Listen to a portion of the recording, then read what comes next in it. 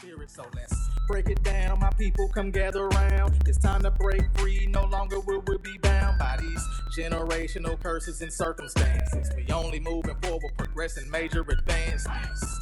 See, nothing that we speaking is facetious. You gotta see yourself the same way the Savior sees us. He came down from his throne room to free us. You know we had to cap it off with Jesus. Edge Live. Hey. Hey. You know we had to cap it off with Jesus. Y'all know how we do. Y'all know what it is. Y'all know exactly what it Edge is. Life. Hey, listen, we are super Welcome. excited to be with you all yet again. The Edge Life According to. That's what we call this segment when we bring on some of our special friends, some of our special guests, and really just take you behind the scenes as we talk to people with faith-filled stories and we share how they move the culture. So what is going on, our audience? And hey, I gotta pause and say, what is going on to this fine, beautiful woman beside me? What's going on, honey? How you doing You today? know, I'm hitting up the fofo today, little fofo. 44 years on this earth. So I just thank Jesus for each and every one of them. And I believe I'm way better in my 40s than my 20s and my 30s because I bumped my head a few times. But praise Jesus, I'm still standing, right? Yeah. This is my favorite. I love that we're recording this, episode Yeah. on my birthday because it's my favorite podcast series Yeah. is the According to, because we get to connect with people. Actually, we get to connect you, our listeners, with people that we know, admire, love, and have them inspire you the same way they've inspired us with their faith-filled stories of how they're moving the culture for Jesus, That's right? what I'm talking about. That and who better to move the culture for? You know what I'm Come saying? on. I get excited about that. Now, I will say this. First of all, happy birthday to you, my Thank princess. you. You are so awesome. You have been holding me down for so long. So, By the way, not to correct you in front Mhm. of everybody, but I'm the queen. but, oh, I- But you know what? I stand corrected. You may have said princess because I look so young. So That's I'm going what to take it it is. like that. You are young. But I and must say, you have treated me like a queen Come on, today. somebody. Got Come me on. a steak That's what I'm and talking my about. favorite cake, even in the midst, you guys, of sheltering in place. So we want to thank Woo. everybody who is out, essential people, still serving our community, from people who do food service. Our trash is still getting picked up, all the things that we take for granted. And Right. shout out to healthcare workers and my brothers and sisters in blue, those that are in law enforcement. We appreciate you guys, all of you essential, pray for your non-essential folks. We ain't all right. We ain't all right. We homeschooling our children Woo. and working from the house. No, actually, Yes, I am Lord. working nonprofits. I am essential, but Yes, Lord. I'm Yes, trying to keep Lord. it at the house. Yes, Lord. Yes, Lord. I tell you, it is something, but God is still good. Yes, he is. And regardless of what we see going on, man, I'm just so thankful that we get the opportunity to wake up every single day and know that God gave us an opportunity. You know what I'm He saying? did, and we want to talk about the opportunity that God has given and shown and continues to present through a special person's life. Our guest Yeah. today, right? Our guest today is an amazing man. He is a pastor, a speaker, a leader, and he has an amazing story. I'll share a little bit later on, just even how I even found out about him, because I've probably known about our guest. It hasn't even been 6 months probably that I've known about our guest, but today, for this audience, He's beating around the bush. are bringing on none other than Dr. Lamar Hardwick. Dr. Hardwick, how you doing today, sir? I'm doing well, man. I'm doing well. Doing great, all things considered. That's- So thank you all for having me on. Well, thank you for being on. Yeah. The amazing thing about Dr. Hardwick is he has a moniker that he has been given called the Autism Pastor. Mhm. And many of you know our story with our son Kai, who is on the autism spectrum. we talk about, you know, Kai and the awesome testimony that he is every single day, and we talk about him Yeah. on the podcast a whole lot. Those of you who haven't met him probably feel like you know him. And sometimes, if you're watching us on video, he just shows up out of nowhere. That's right. That's right. So Dr. Hardwick, if you could you just share with the audience just a little bit about you, about your background, so that they can get a better understanding as to who you are. Okay, I'll give you the abbreviated version. As you said, I'm a husband. My wife and I have been married 19 years. Woo! We have, yes, You got to give it up for 19 years. we have three beautiful boys, ages 14, 11, and a soon-to-be 7-year-old. Oh. Awesome. And so, in addition to that, as you said, I'm also a pastor. Have been in ministry, 2 decades now. Wow. 20 years I've been in ministry. Also an author. That's right. Written 2 books. A third one is slated to release in the fall. Awesome. And then just a speaker. I travel a lot and speak, and I like to say that I'm a creator of inspirational content. Wow. I think that's Love what it. God has called me to do. I love it. I love it. And Dr. Hardwick, for the audience who are listening, if they have never heard of you, heard of what you do, can you briefly tell them about your story and your journey? You know, I know when we sat down and we talked, I mean, my mind was blown. My eyes were wide open as we, you know, kind of shared and chopped it up. So could you share with the audience just briefly about, you know, your story and your testimony and how we kind of got to this place? Sure. So I guess I'd start with I was diagnosed on the autism spectrum at age 36. Wow. Wow. Yeah. So you know, growing up, I always knew that there were some differences between me and other children. Mm-hmm. You know, my mother records. After my diagnosis, we did a lot of going through history, and my mom and my older sister shared a lot of stories about me when I was younger. You know, things like my mother actually had to stop working Mm-hmm. when she had me because she couldn't leave me with anyone. I would cry literally for 6, 7, 8 hours at a time. Wow. Was always sort of labeled the shy kid. Didn't really talk. Interestingly enough, I don't know when I actually started talking. Mm.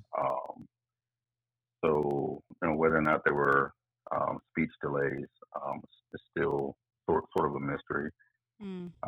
And then my mother also says, you know, in reflecting, that she had either a second or third grade teacher tell her, Lamar's very smart, but there's something wrong with him and I can't figure it out. Mm. And so, not really intellectual delays, Mm-hmm. but socially, lots of challenges, to the extent that where sometimes teachers and adults thought I had intellectual delays. Mhm. And so I sort of just made my way through. By the time I got to middle school, you sort of learn. I didn't know what was cool, but I knew what not to do. Right. Right. To get to keep from being bullied and singled out. And so a lot of times in the autism community, people refer to that as masking. And so Right. just because I'm observant, I think I just learned how to get along to go along. Mm-hmm. But those challenges were always there. I always heard things like, you sound like a robot, you look mean, just things that kids would say about your lack of social skills, I guess, Right. without them having adult language to put it in. So fast forward, you know, I struggled a lot. Was still able to make it through school. Interestingly enough, I don't know if many people know this, I was actually kicked out of high school. Really? Wow. Well, yeah, because I wasn't going to school. So, sure school I was realize now painful. I realize now that it was a challenge, sensory wise, going from middle school to high school. Mm-hmm. So by lunchtime I was done. I just didn't go back. Uh, and thank God for my mom who fought to get me back into school Right. after getting a letter that I was declared truant. Mm. Interestingly enough, I think the thing that saved me was I did all the work. I just didn't go to class.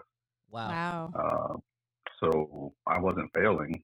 I found out when tests were. I did my homework. I had it sent in. I just didn't go to class. And so, um, I made it all the way through to college. Things got a little bit better. Mm-hmm. Fast forward, I was at a previous church that I was the youth pastor. My predecessor resigned, and Mm-hmm. I was being considered to be the lead pastor. This was in 2011 or 2012, and I started to hear a lot of the same things that I heard kids say about me when I was younger, except it was now coming from adults. Wow. Yeah. Yeah. Mm. He walked past me, didn't speak. He's not very social. He looks angry. And then at the time I was doing my doctorate, I had to ask 7 people who were close to me to do an observation. It was for a class of leadership, and we had to do several different personality assessments.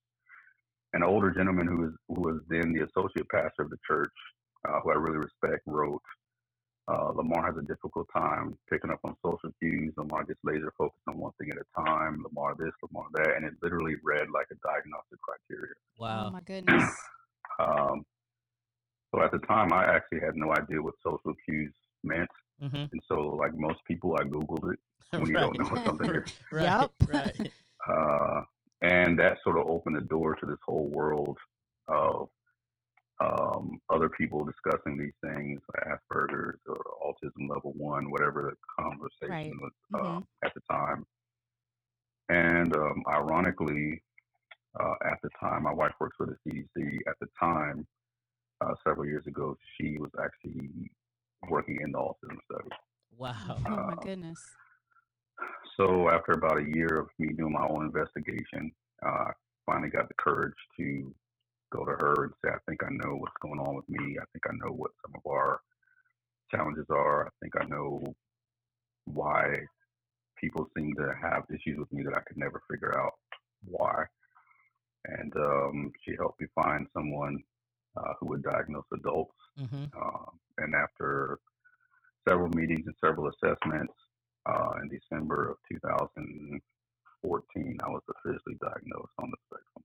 Wow. So, Dr. Harwick, I have to just ask you, just pause at that moment. So, what does that mean for an adult who has lived 36 years of their life? You know, obviously, you were reflexive after the point of the diagnosis, but what did diagnosis mean for you at that time? I mean, yeah. So I usually tell people that on one hand, it was a sense of relief because I tell the story, but I could take weeks to tell you how difficult the road was, and so I've had a lot of successes, but they were hard, rough successes. yeah, I Right, can right. imagine. So on one hand, it was a relief because there was finally a language for what I had always been struggling with, but couldn't That's good. explain to people. Right. It's almost like when I tell people when I was, I think, first or second grade, the teacher told my parents that, no, I think I understand what's going on with your son and his work. I think he can't see. And so they got me glasses. And so the question was, why didn't you tell me when you couldn't see the board? And my answer is, I thought all people saw that way. Wow. Yeah, So that's good. you didn't know that you weren't seeing properly. You just thought that's how eyes work. Well, it's kind of the same thing with being on the spectrum. I didn't know how to explain to people something that I didn't know that everyone else didn't experience. Wow, that's so amazing because our son, they always say he needs glasses, but he says he doesn't need them because he can't see when he wears them. With His him. His distance, his depth perception more so is off. for him when he does wear them. So that's so interesting because you know Kai is on the other end of the the other end of the spectrum.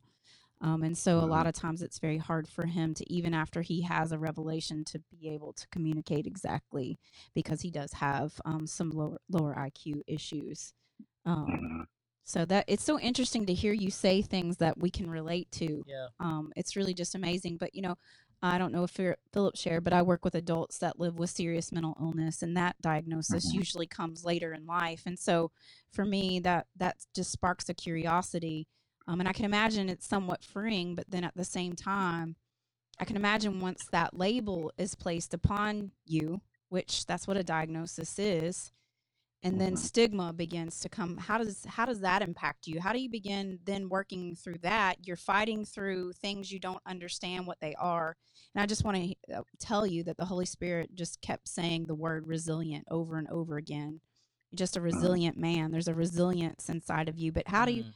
how do you uh, how do you embrace that then? You know, the diagnosis, and now I have stigma. You know, it's just like another fight, right? Yeah, yeah. So, while there was some relief, um, I think there's probably more guilt. Mm. Oh Um, wow. and that's not popular to say, but that's just the God's honest truth. Right. Yeah. Um, I just started to immediately feel guilty about every interaction, every relationship, everything that I did um, unknowingly that may have cost me a relationship, or because I've always had people that I thought I interacted with, or that we were friends, and I never got a chance to know what happened. Right. Um, and so, honestly, it took me about 2 years after my diagnosis to sort of work through that. I tell people that it was like meeting myself for the first time, Oh Wow. wow. because who I thought I was, as far as what I was presenting to the world, was not what most people was experiencing. And so, um, I think we probably had this conversation when we met, Philip, when I said that it caused me to ask the question, what do people experience when they experience me? Right. Mm. And Um, Dr. Hardwick, just real quick, you shared a story with me when we actually sat down and met about an interaction that you had as the youth pastor and one of the children there, and then you shared another mhm, story with one of your wife's friends. Um, mhm, I think those two stories kind of tie into kind of where we are right now. Can mhm. you articulate those stories a little bit? Yeah, so one was um, someone that I worked with at my uh, previous church. This was years ago, and um, there just seemed to be this friction or this inability to connect with them as a youth pastor. And for years, that particular child just would not engage in the ministry that I was doing there. And the ministry was growing. Um, I think I tell people that one of the reasons why I did so well with teenagers is because we're all socially awkward.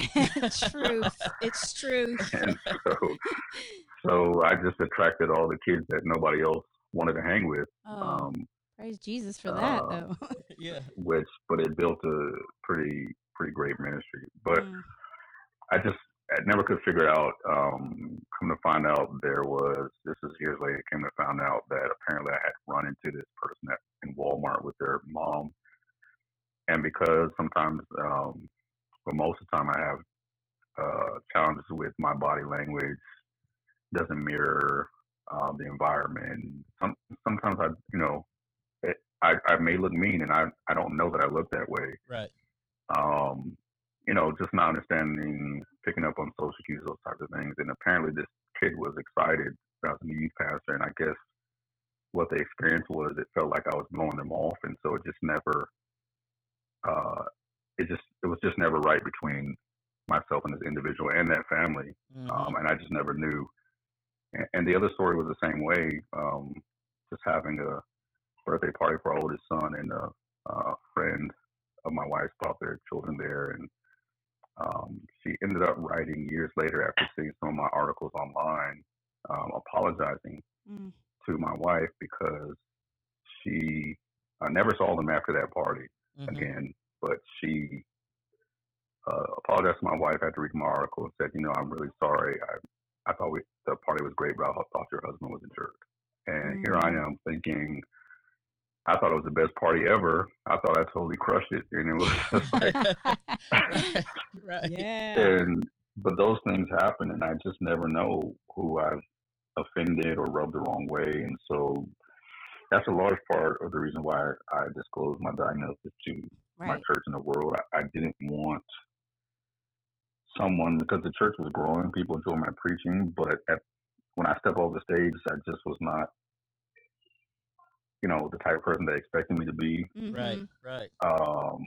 And then following my predecessor, who was just really a larger than life, very charismatic, extroverted person, and then here I am, this guy who's very fiery on the stage. But other than that, people didn't know that I could talk at all. Right. And it was a real struggle. And so I said, I don't want someone to come to the church, have an interaction with me that I'm not aware did not go well. Right. And so that's sort of where the whole me sort of becoming more of a public figure, the more I talked about it, the more people started referring me to the autism pastor. And that sort of brought us to where we are today. That's really so awesome to just, embrace it, because usually a diagnosis is something that, people, try to hide or to not share with the world. But I totally understand it. You said the word guilty. It was totally not the word that I thought of how you might feel after diagnosis. That's just wow. And then another thing that you said. Well, go ahead. Yeah, I was going to say when you are, and I wrestled with this. So this happened when I was diagnosed. I continued to see my therapist for 2 years after she diagnosed me, because I really had to work. So my wife and I both went to work some things, and I think part of that was when you grow up your entire life being made to feel like you're the reason why people don't like you, you just internalize it. Wow. And Sure. so I don't know that it was a new feeling. I think it just triggered all the years of my life where I was always made to feel like the weird one, the one who wasn't good enough, the one. Right. And so now it's like, now I have to relive all that all over again. But now I'm an adult. And so I think that's where the guilt came from. Yeah, I can see that. And the other word that you said, which kind of leads us kind of into next kind of set of questions, you talked about connection. And, we always talk about how everything associated with Jesus, he's relational. And obviously relation has been something for you that has been difficult your whole life. So talk about where did the connection, how did you connect with Christ and the church to establish that relationship with Jesus? What's your Jesus story? Well, I grew up a PK.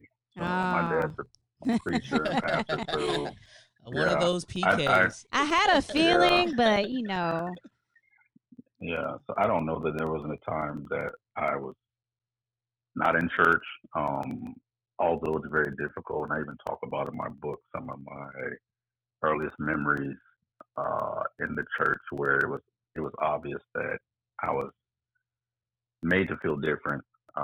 Church is a very highly social environment, but yes. but I still had that exposure. One of the things that I say often is that two things helped me kind of help carve out the path. One, my dad was a military man, and then he was a pastor. So we were raised with sort of this ethos of being willing to give your life over to something greater than yourself. Right. Whether it was service to our country or serving in the church. So it was already ingrained in me. Sure.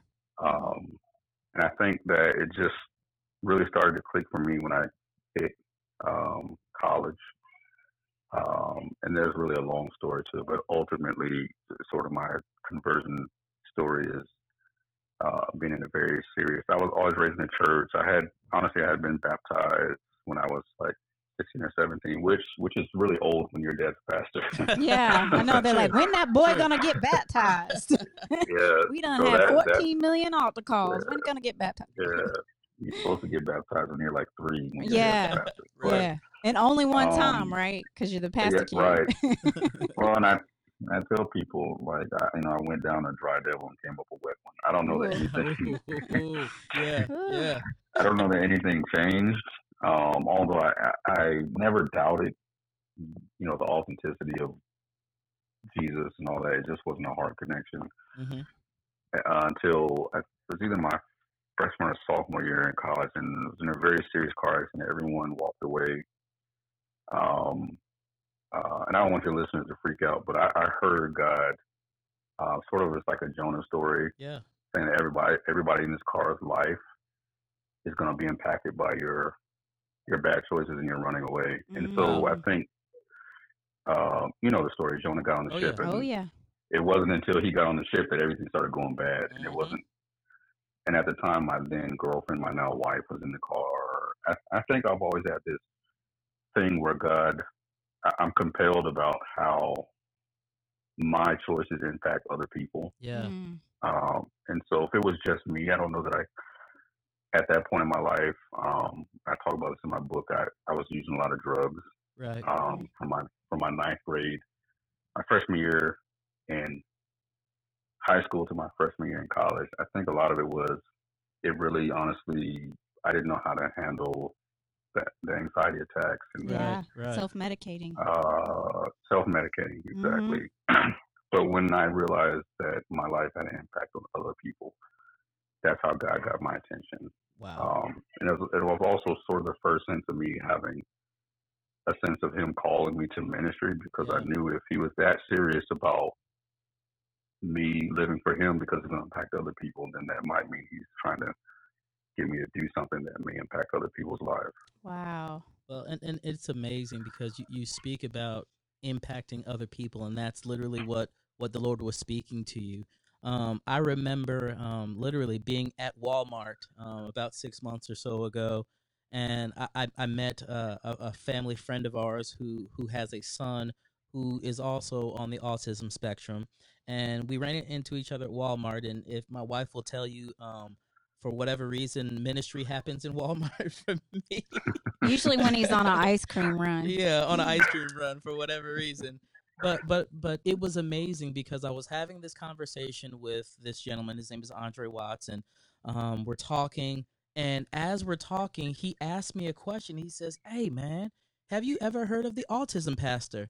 And literally something lit up on the inside of me. I was like, "No, who is the autism? Who is this you Who is speak this? of? I've never heard of this person." So literally, he began telling me, about your story. Obviously, they've read your books, they follow your blog, they follow you on social media, and it was extremely intriguing to him with a child on the spectrum, and it was intriguing to me with a child on the spectrum, and the craziest thing, and this is just a God story. Literally, I told him that day. I said, I need to find this autism pastor. Like that's what I said when I left Walmart. I need to find this autism pastor, and I went. And when I got home, I got online and I Googled. You spoke about Google earlier, right? That's how we find you. I Mm-hmm. Googled and I saw the autism pastor. Da, da, da, started reading my information, and come to find out, you're at Tri Cities Church, and I'm Yeah. scratching my head because I'm like, how in the okay, God, what are you doing here? Because the former pastor at Tri Cities Church, Wesley Bolden, was the Mm-hmm. gentleman who was our liaison with Stadia, the church planning group, when we assisted in planning Crossover Atlanta. So I'm Mm-hmm. sitting there, I'm like, this is all too crazy. Okay, God, you have to be in this. So literally, I reached out to Wesley and said, "Hey, Wesley, how are you doing? You're in Kentucky now, but what's going on?" And I know Wesley was probably like, "What do you want?" Right? Like this is all. But I finally got to the point. I said, "Hey, can you make a soft introduction?" And he did. And then obviously I reached out to you. We sat, we had coffee at Starbucks. It was some good coffee, by the way. Um, Mm-hmm. but you talk about it. Shameless Starbucks plug. Yes, they're not doing anything for us either. But my I wife loves know, Starbucks, right? right? So, but you talk about impacting people and literally listening to your Mm-hmm. story there in Starbucks, reading the articles and things online about you and your life and how you've literally become an advocate for others who are on the spectrum. You're giving voice to sometimes people who might even be voiceless. That right there Mm. is powerful to me. So, one of the questions that I really want to ask you is literally, how are you taking this gift? And as Come crazy as it on. sounds, Yes. it's a gift. How are you taking this Mm. gift and using that to impact and shift culture now? That's a great question. Um, and so part of the other stage of diagnosis after I got through um, sort of working through some of my guilt and relearning myself and acquiring the language to explain to people um, how I process things and even explaining to people how you can get the most out of me. I always joke I'm only really good at two, maybe three things, but I'm really good at them. Mm-hmm. Mm. Mm-hmm. Mm. And if you stop trying to make me be something that I'm not, you can really get the most of what God put in me. That's awesome. And Mm. so, what I learned through that process of going to my therapist and just really learning myself is that I sort of had a continuation to my call. Like I had already been in ministry for years, Mm-hmm. Mm-hmm. um, and a lot of it wasn't easy. But I also realized that there's a larger calling now.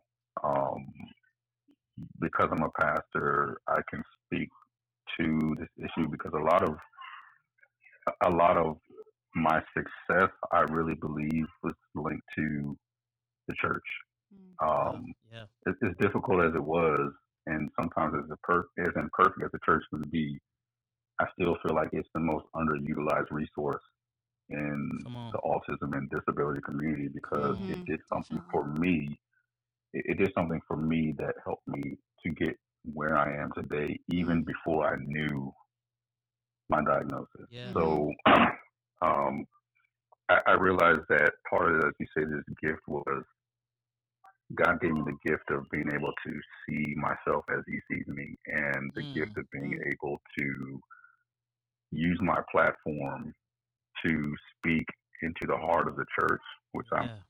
people who know me know I'm a apologist for the local church. Mm-hmm. Mm-hmm. Um, but I see so many people, and we know the statistics, not just autism, but other disabilities, whether physical, intellectual, developmental.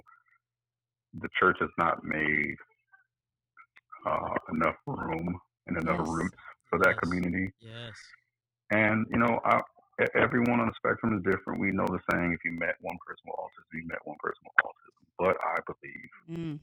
Mm. that every person has the greatest potential in Christ, Yes. Yes. and that can be found in the body. And I think that the church was born to include those on the margins. And so it became a calling for me, not just in the four walls of the church or churches that I was leading, Mm-hmm. but to the world to say, hey, we've got a lot of work to do because I'm not saying that your child will be like me. Everyone's different. But Mm-hmm.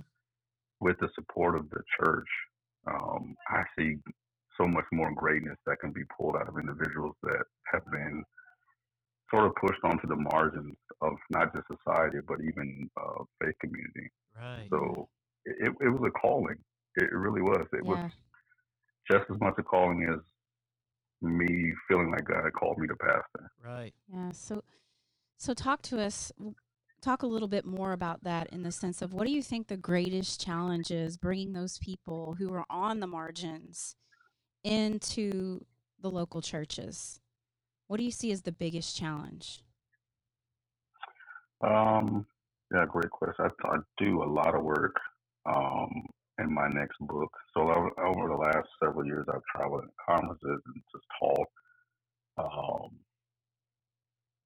theology of disability and inclusion and what the Bible says about it, and Jesus healing people with disabilities, and why did He heal people with disabilities? Was it about fixing them, or was it about communicating something else? And so I Mm. think Mm. one of the biggest challenges, I think, is that by and large, and this is, remember I said I love the local church, but by and large, the local church, um, doesn't have a really healthy understanding of disabilities and mental health. That's good. And it's something that we don't handle very well, haven't preached very well, haven't sung about it very well. And so I think a lot of it is sort of reorienting and re-educating the church. What does the Bible really say about it?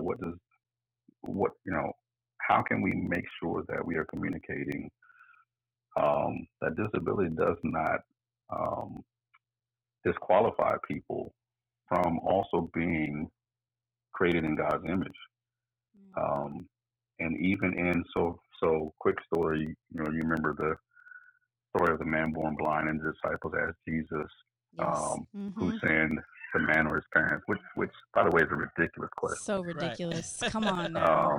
Because how much sinning could he have done at the time of birth? I mean, if he was born blind, he couldn't have sinned that much. Like, he just got here. So give the guy a pass. Come on now. But Jesus, I love Jesus. He flips the question. And I'm paraphrasing. This is sort of this is the PLT, Pastor L translation. Like it. Jesus doesn't say, the question is not why can't the man see? The real question is, how can God be seen? Because he says that the man wasn't born blind because of sin. He was somehow God's ability to shine through him is connected to his disability. And I think we need to make the church understand that having a disability of any degree or anywhere on the spectrum that you lie with anything is not a disqualifier. That's good. For reflecting the image of God. And I honestly think we know that in theory, but it's not practiced in the church the way that it should be. I totally agree. It's not practiced. It's not embraced. And I go to talk to a lot of churches, and I get up behind the pulpit and I let them know that people with mental illness have been demonized by the church. You should see the looks on their faces. But anyways, I mean, you gotta come hard sometimes to face the stigma and, to infuse the darkness with some light and some truth. And I agree with you. There is a huge opportunity for us to bring people, however people have been marginalized, into the local church, because the local church ultimately is the answer.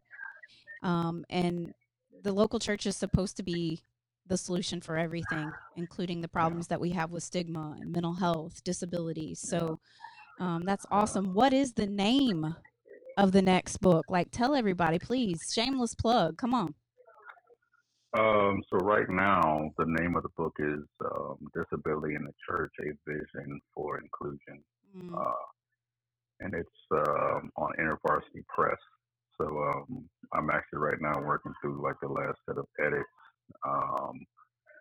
And just really, there's a lot of practical stuff, but I also talk a lot of theology. I think we don't have a very good idea of it. And what it means. Quick story. You talk about stigma. I remember years ago, I had someone approach me from my previous church, say that they sort of had, and this is a short version, it ended up being a 3-hour conversation, but they basically had a problem with why I would allow myself to be labeled. They didn't like that online is saying autism pastor. Why would I? And my response to them is that it's only a problem if you think those two words don't go together. Wow. Wow. Oh my goodness. And really that's your issue, is you think that a pastor shouldn't have autism, or somebody with autism can't be used by God. But God told Moses, didn't I make your mouth? Come on now. I know exactly what I did. Yes. And God never denies what Moses identifies as his disability. But what God does say is, I'll be with you. And so, when Paul, in my last book, I Am Strong, is based on Paul's wrestling with his thorn. And he says in the end, when I'm weak, then I am strong. But one of the things that I share with this person is, if you look at it, Paul says, to keep me from becoming conceited, I have been given this thorn. And most scholars believe that it was actually some kind of physical disability. We know Paul was going blind. That's what he had a scribe. We think he had epilepsy and some other physical challenges. But he says that to keep me from becoming conceited. And what I teach people is, Mm. you notice that Paul says his thorn is not what kept him from becoming the best version of himself. Wow. In fact, Wow. he says, my thorn is what keeps me from becoming the worst version of myself. Yes. And Woo. so We have what a I tell people church. is, That's fire right there. You're speaking what my heart's been saying. Come on. so what I tell people is if me being on the spectrum and, I have challenges and there's lots of things that I've worked on over the years, and there's something that's just never going to change, but that's not what stops me from being the best version of myself. And so if that doesn't stop me from being the best version of who God created me to be, then the church shouldn't stop me either. Come on. So whatever my gifts are, whatever it is, Jesus said, how can God be seen in the life of this man who was born blind? Stop asking the wrong question.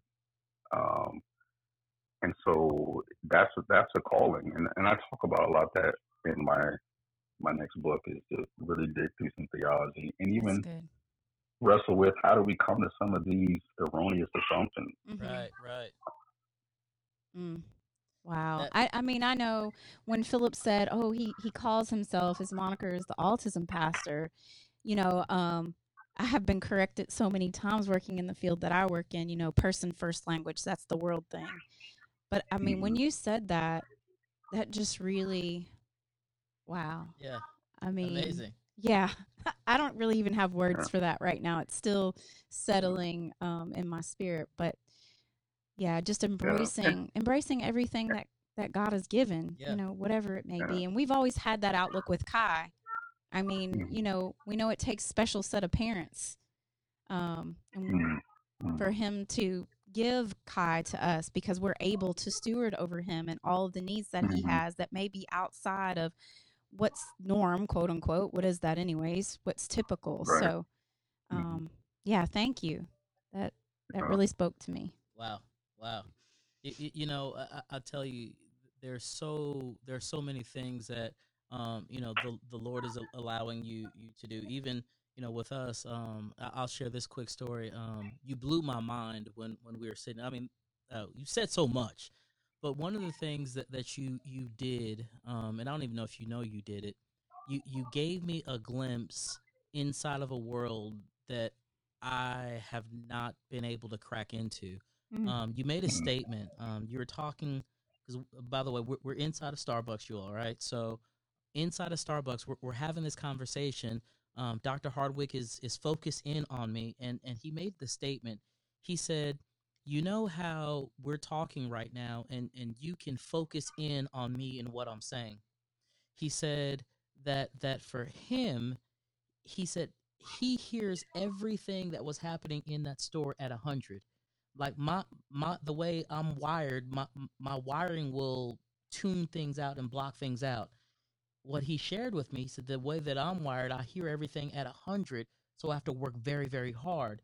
And that little nugget right there gave me even some insight as to like our son and how he experiences the world, and how just from the standpoint of, like things being extra loud and extra noisy and things like that, just how that could have an impact on his life. Can you share with the people just, some little insights like that you've been able to share with the world, to maybe even give them an insight into a world that they're not normally in inside of? Yeah. So, what I was talking about is probably the thing that is one of my greatest invisible challenges, because it's not something that you can see. But again, I told you I worked with a therapist for 2 years. I can't, and so, I think I said it to you. A lot of times I tell people, don't let the smooth taste fool you. When you experience me, on the other side of the diagnosis and really working through a lot of stuff, you see a very prepared, a very prayed up Lamar. And so it takes a lot of energy and a lot of, really I have to be very connected to my source, which is God and the Holy Spirit, to be able to do what I do. And so, the sensory is a huge thing for me. So what I was saying is like the way I explain to people, and a lot of people on the spectrum have this to varying degrees. It's probably, I think for me, it's pretty severe because when I tell people my brain has no EQ. So Mm-hmm. you know, typically wired brains can filter out background noise, white noise. Mm-hmm. And so what I tell people is a lot of times after church, if I'm in the lobby, if I'm somewhere like Starbucks or whatever, and oftentimes it looks like I'm disinterested or not paying attention. It's not that I'm not paying attention to you, it's that I'm paying attention to everyone and everything. I can hear everything. I can hear what's going on across the street. I can hear the fan. I can hear pins clicking, knuckles cracking. And so I can honestly hear every conversation. I can tell you what everyone's talking about. And so, you know, when you're dealing with that 24/7, it can be overwhelming. Yes. And that's just not sound. It's also, for me, smell. Mm-hmm. It's very overwhelming. I have a difficult time walking down the detergent aisle in the grocery store because I can smell all of the detergent. Yes. And other thing that people don't talk about, and this is sort of one of the things that a challenge for me with this pandemic is sensory processing or sensory overload is not just the five senses. We talked earlier about depth perception. Mm-hmm. It also affects your sense of time, timing, and space. And so I found that when I'm overloaded sensory-wise, and I've learned to create margin, and so like, you know, Sunday I preach, Monday I'll do half day with the staff, and then usually Tuesday or Wednesday I'm in. I don't go out. I don't because I need to recover. It's sort of like having a hangover. And I'm sorry, you have listeners that have never had a hangover, but it's for those maybe you don't know our listeners. So for those of us BC, there you go. it's sort of like it's sort of a combination between a concussion and a hangover. It's very disorienting. And I journaled over the last couple of years, and I found that when I'm overloaded sensory-wise and I haven't created enough margin and space to handle all the business that goes on in my brain, I find myself, it throws off my sonar, and so I can't judge accurate spaces. I find myself hurting myself a lot, you know, taking corners too sharply, banging my shoulder, banging my foot. I drop things a lot. It's more difficult to drive because I can't sense distance and speed. And so I'm the guy who's in the left-hand turning lane who can turn but doesn't turn. You know, that guy who's in there and the car's just far away and they won't turn. And I wait for the light to turn green because I honestly can't judge how fast the car is coming. And it makes me very nervous. And so those are some of the things that just happen on a day-to-day basis. And so I remember the first article that I wrote that kind of put me sort of in a national scene. It went viral. I was writing for a site called The Mighty at the time, and it was an article called When People Say I Look Tired.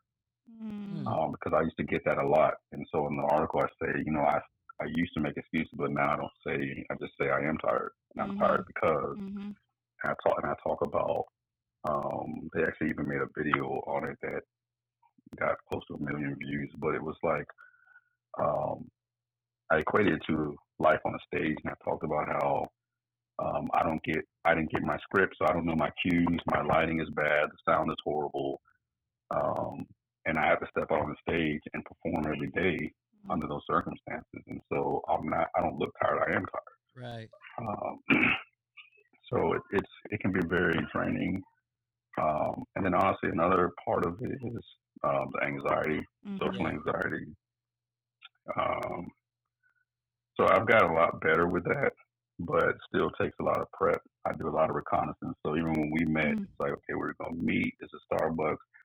Okay, I've been there before. I know what the room looks like. I have to get enough information, right, to be able to walk into it with some sense of confidence and comfort, and even knowing what we're going to talk about. Right. So some of that I've gotten a little bit better with, but you know, that's a challenge. And then there's also, honestly, because of all that, sometimes it's coupled with situational depression. Sure. I also have executive functioning Mm-hmm. challenges. And so I tell people sequential instructions are difficult, Mm-hmm. Mm-hmm. especially if they have to be done in a certain order. Don't give me more than two at a time, Right. Mm-hmm. because my brain is going to reorder it. So I'm not the guy who you can tell if you're looking for something to go in the room and look in the third drawer on the left, and if it's not there, then look on the like. You lost me. I can't handle all that. Even when I'm signing books and people are telling me their name, and sometimes people think I'm being funny, I'll ask 4 or 5 times, "Can you spell it again?" Because I have executive functioning challenges, and Right. so um, while I can be very articulate and communicate things, my brain doesn't. It's almost like a tinge of dyslexia, Mm-hmm. Mm-hmm. Mm-hmm. where it reorders information and Right. Mm-hmm. instructions. So that can be a challenge as well. But I've learned, now that I know what that is, I get people around me to help me with those things, and Yep. then I just That's so focus good. on here's the stuff I'm good at, and I'm gonna spend all my time and energy and money and getting good at those 2 or 3 things, and I get people to help me with the other stuff. That's awesome. Wow. So you Uh, you don't know this because you can't see me right now. But as we've been here, excuse me, talking, I've been wiping tears because there are things, and I just say this to all the parents out there who have a child who's been diagnosed with autism. Listen to what Dr. Harwick has said and allow it to give you some insight. Because there are things, Dr. Harwick, in all honesty, that our son does repetitively, and that you've really helped me to understand why he does it. He runs into things. He drops things. He asks questions a lot about where we're going, and all of it makes so much sense to hear. It's like you're saying the things that my son can never communicate to me, and so I just want to thank you for having the courage mm, to talk about it, and I want to thank God for placing you in our lives and just opening yourselves up to talk here to us today. And I pray that this is also a blessing for others. And I also have to thank my husband because he's not like Pastor Watts who can read a book. My husband's going to find a man and go sit with the man. So I thank him for that. So as we get ready to wrap things up, I just had to tell you that. And I had to thank you for helping me hear my son's voice. mm,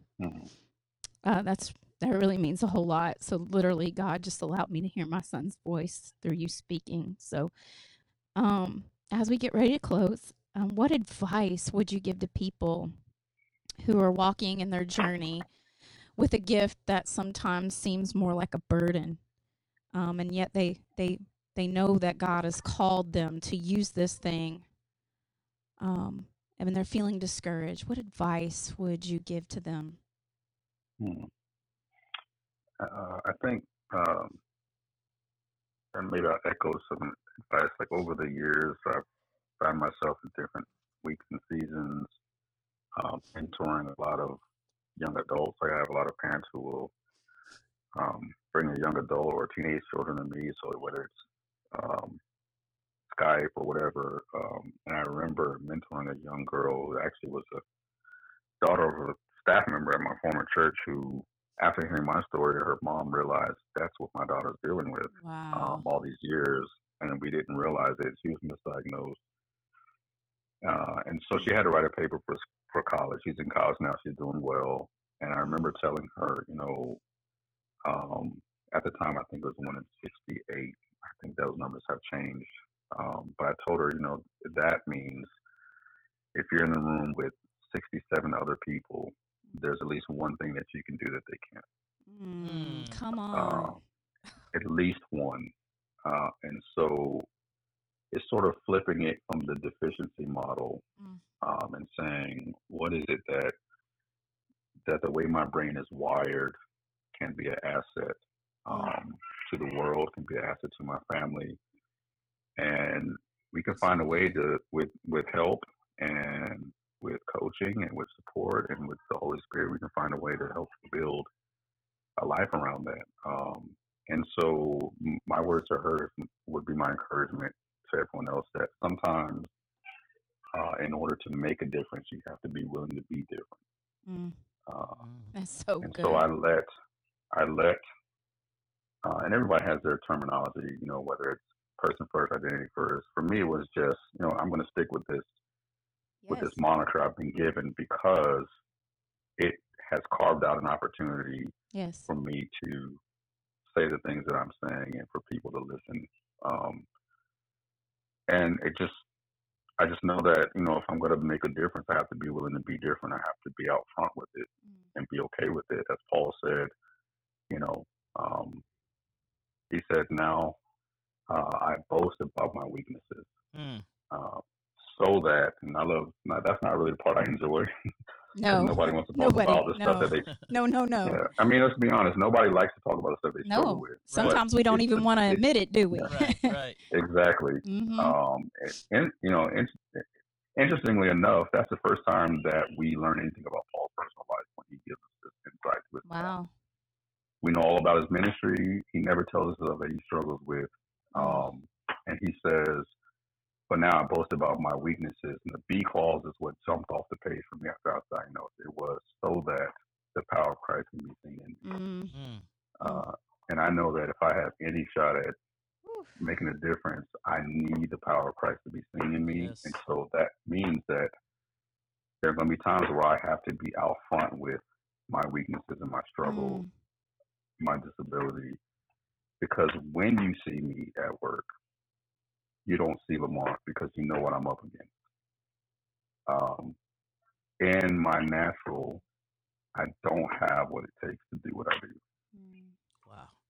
So every time you see me take the stage or preach at a conference or write a book, what you're saying is Christ working through me. Christ. And I believe that. I believe that. And that's what I need people to see. I don't need people to see me. Amen. I need people to see Christ working through me. And so he says, I embrace it because I want people to see Jesus. Yes. I love it. I love it. Oh my gosh. Well, that was our last question, but what we really want you to do is just pray for our listeners out there in podcast land, whatever the Lord just puts on your heart. But just so insightful. I literally could sit here for hours with you and just listen. But as we get ready to finish up here and honor your time, if you'll just pray for our listeners. Sure. Let's pray. God, we are so thankful that you are a God who's committed to placing your image within the design that you have given each one of us as unique individuals.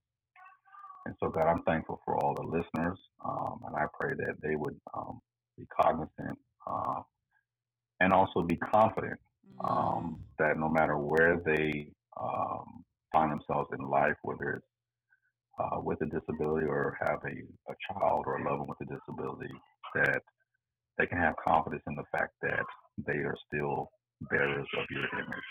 Yes. And so, God, I pray for those who are listening, maybe who are struggling with that, that you would strengthen them, that you would wrap them in your loving arms, that you would hold them close to your heart. And even during this time of pandemic, God, where things are changing, I pray, God, that you would just give your people peace and wisdom and grace for the days ahead. And so as we wrap up, God, I pray for the church. I pray that the church will rise up and will see the value of every person that you have made in your image and the unique contributions that they can bring to building your kingdom. And God, help us to understand that the church at best is only half as good as it could be until we start inviting those with disabilities and those on the margins into the work of building your kingdom. Bless your people. I pray this in Jesus' name. Amen. Well, people in podcast land, we told you this was going to be an electric, amazing podcast, and the Lord did not let us down today. Dr. Hardwick, man, gosh, thank you so much. Thank you for being open and obedient and saying yes and coming on and really just blessing us. Yeah. But also blessing our people and those who will listen to this time and time again in the future. Before we finally end the podcast today, can you share with the people where can they find you? I mean, give us not the shameless plug, give us the full plug. Don't be Yeah, no shame. no shameless. Give us the full plug for the books and all that good stuff, because I Where- know they're gonna want to seek Yeah. you out. Where do they go? Yeah, so the best way is to go to my website, which is autismpastor.com. And from there, it has all the links to my social media pages. So, Great. Twitter is at Autism Pastor, Facebook have my personal page, Lamar Hardwick, and then my professional page, Autism Pastor. Instagram, we have links to all that. Also has links to all my current books. I Am Strong is probably the most famous one. It was a bestseller on Amazon for several weeks. So you can always pick that up on Amazon, anywhere that books are sold. But yeah, if you go to autismpastor.com, that's the best way to find me. It has links to my church, Tri-Cities Church. Tri-Cities, So shout if out. you're ever, shout out to Tri-Cities Church in East Point. If you're ever in the area, we'd love to have you when we can come back together. Yes.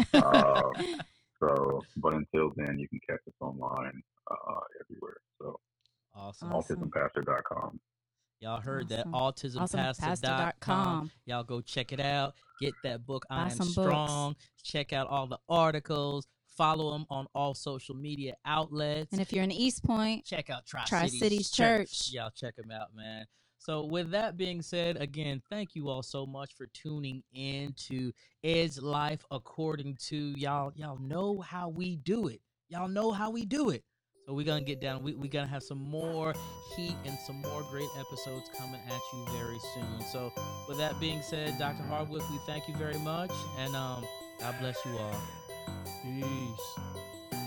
Edge life, you're too close to the ledge. We gon' push you forward a few steps ahead. It's that edge life. Oh, gotta get it in your head, baby. Welcome to the edge life. You're too close to the ledge. We gon' push you forward a few steps ahead. It's that edge life. Oh, gotta get it in your head. Welcome to the edge life. That edge life. We gon' help you get your head right. Prepare to fight. Pay attention. It ain't easy to comprehend what we speaking at first. If you ain't never had nobody come and speak to your worth, you ain't worthless. Just your purpose is laying dormant, and what we have to offer you may seem a bit foreign. It's important that you get it. Imperative you feel it. Time to focus on the bigger goals, mind, body, and spirit. So let's break it down. My people, come gather around. It's time to break free. No longer will we be bound by these generational curses and circumstances. We only moving forward, progressing major advancements. See, nothing that we speaking is facetious. You gotta see yourself the same way the Savior sees us. He came down from his throne room to free us. You know we had to cap it off with Jesus. Edge life, you're too close to the ledge. We gon' push you forward a few steps ahead. It's that edge life. Oh, gotta get it in your head, baby. Welcome to the edge life. You're too close to the ledge. We gon' push you forward a few steps ahead. It's that edge life. Oh, gotta get it in your head. Welcome to the edge life.